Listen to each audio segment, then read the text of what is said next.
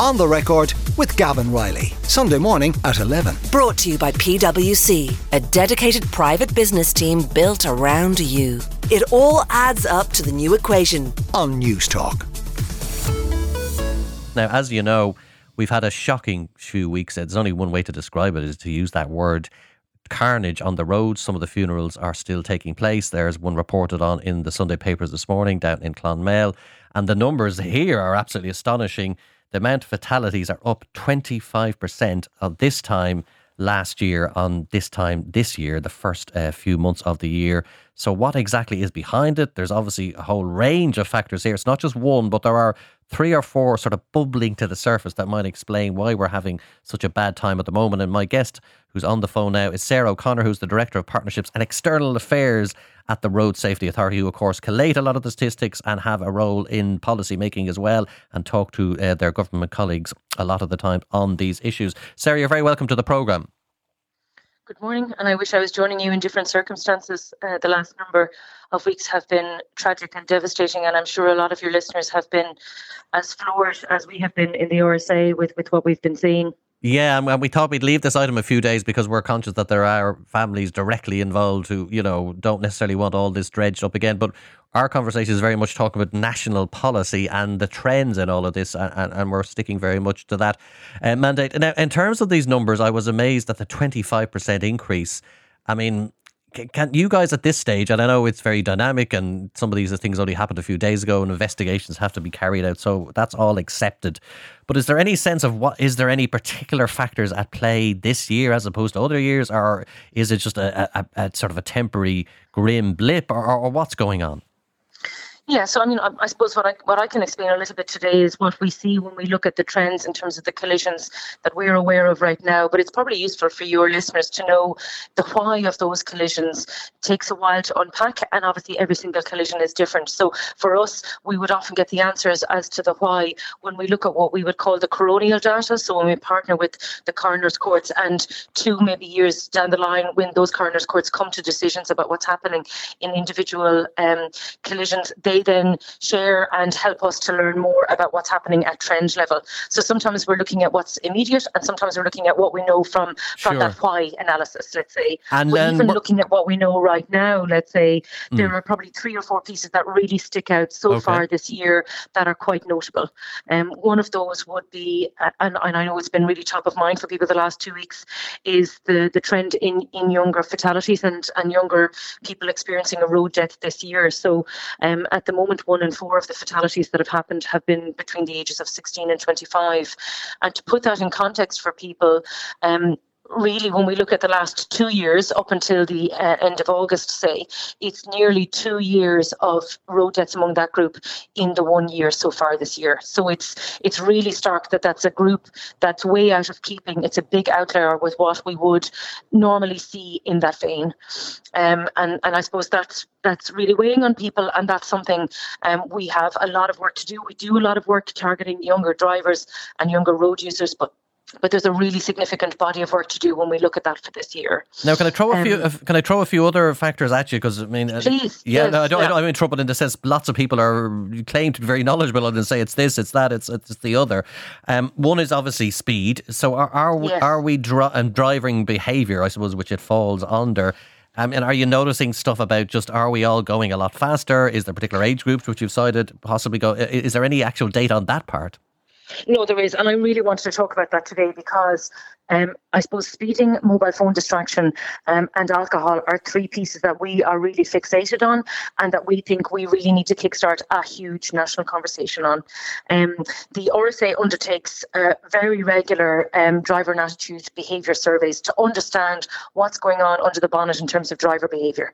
And the piece about speeding is it's probably hard to digest the scale of it.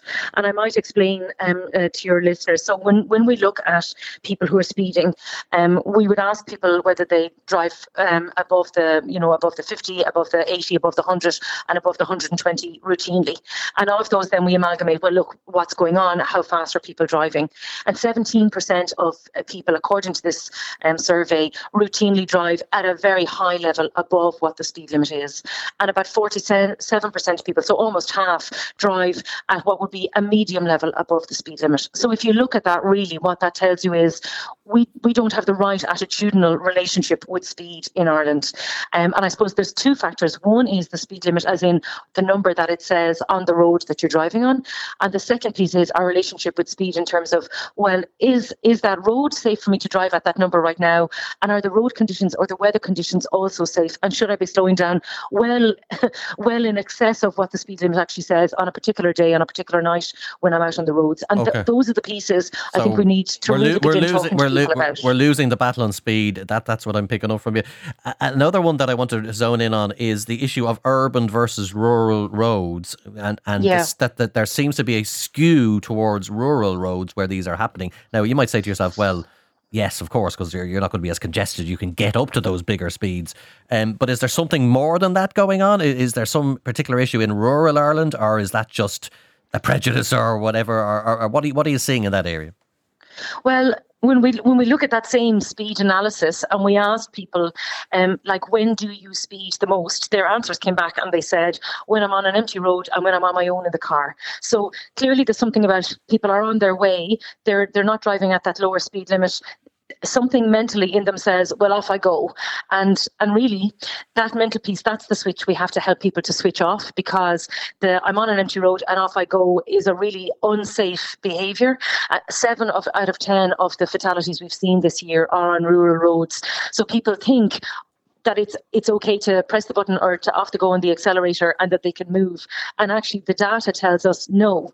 That's not okay. That's not safe. That's actually a very dangerous driving scenario. And we have to help people, I suppose, to understand that and to begin to create that habit change. And I suppose for us in the RSA, and look, tomorrow is one of the National Slow Down Days that we'll be collaborating with the Gardaí about, to help people to remember, actually, I have to slow down. But it's not only about slowing down, when you get in the car after you've listened to me today or after we've listened to those really tragic reports, of the funerals over the last few days. It's about the driving behaviour every single time we sit into the car, and slowing down every single time we're on a rural road, we're on an urban road, and paying attention to that. That's the behaviour change piece we have to get every single person in the country on board with and moving on with. Now, Sarah, I know you're not the Minister for Transport or in the government or the cabinet or any of those things, so feel free to push back on me on the next few questions, but I just wanted to just explore a little bit about, there are some ideas knocking around the system, generally the policy system, shall we call it that, speed delimiters, for example,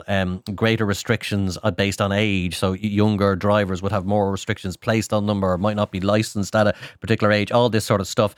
I mean, have you guys explored any of these ideas? Are they live issues at all? Or is it just kind of, we're going to work with what we have and just get the message through better rather than bring in new laws and restrictions and so on? No, I mean, people might not be aware, but there is a centralised government road safety strategy. There's 184 actions on that strategy. There's about 19 different partners who work on it. The RSA leads out in a very significant number of those actions, and there are other agencies that take total ownership of pieces that we need to drive on. But I suppose the point about this government road safety strategy is that it's a 10-year endeavour, and there's a really significant body of work. For us, I suppose, looking at the last 2 years, so last year and this year, we are markedly out of keeping of what we had seen over the previous decade. So year upon year upon year over the previous decade, we had seen road safety fatalities dropping, and it had been going the direction that we wanted it to. And the last 2 years have really not been where we want it to be.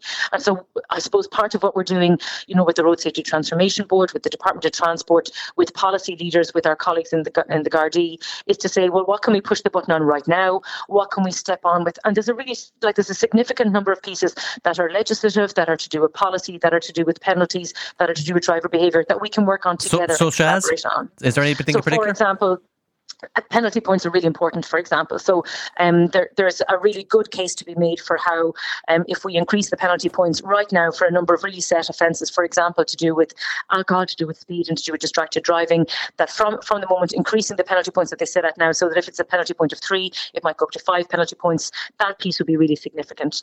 Another piece that will be really important is, and we see an awful lot of it, and it's come through really clearly in the research, is that there are people who are undertaking what we would call multi-risk behaviours. So they might might be driving too fast, they might have alcohol in their system, and they might not have their seatbelt on. At the moment, if they're detected by a guard in that scenario, they'll get the accumulated fine across all of those offences, but they won't get the accumulated penalty points across all of those offences. And that'll be a really, really important measure. And hasn't there also been this whole controversy around the penalty points for speeding, that essentially people who are just over, not that that's right either, but get the same levy essentially as those who are way over, that's a problem. What do you think of that area? Yeah, that's certainly something really worth exploring. And I think all of these points are up for play and are pieces that we need to sit down and say, okay, we're doing them. There's 3 or 4 concerted actions in terms of penalty points that we believe will work.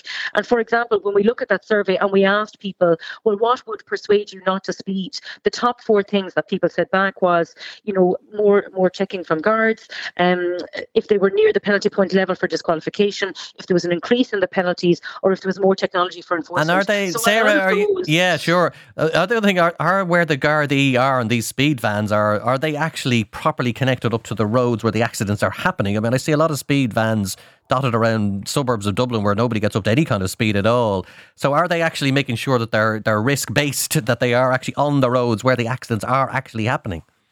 Well, the Gardaí tell us that it's intelligence-led, and that's to do with where they know people are routinely either speeding on those roads or where there have been collisions in the past and where they have a point of concern.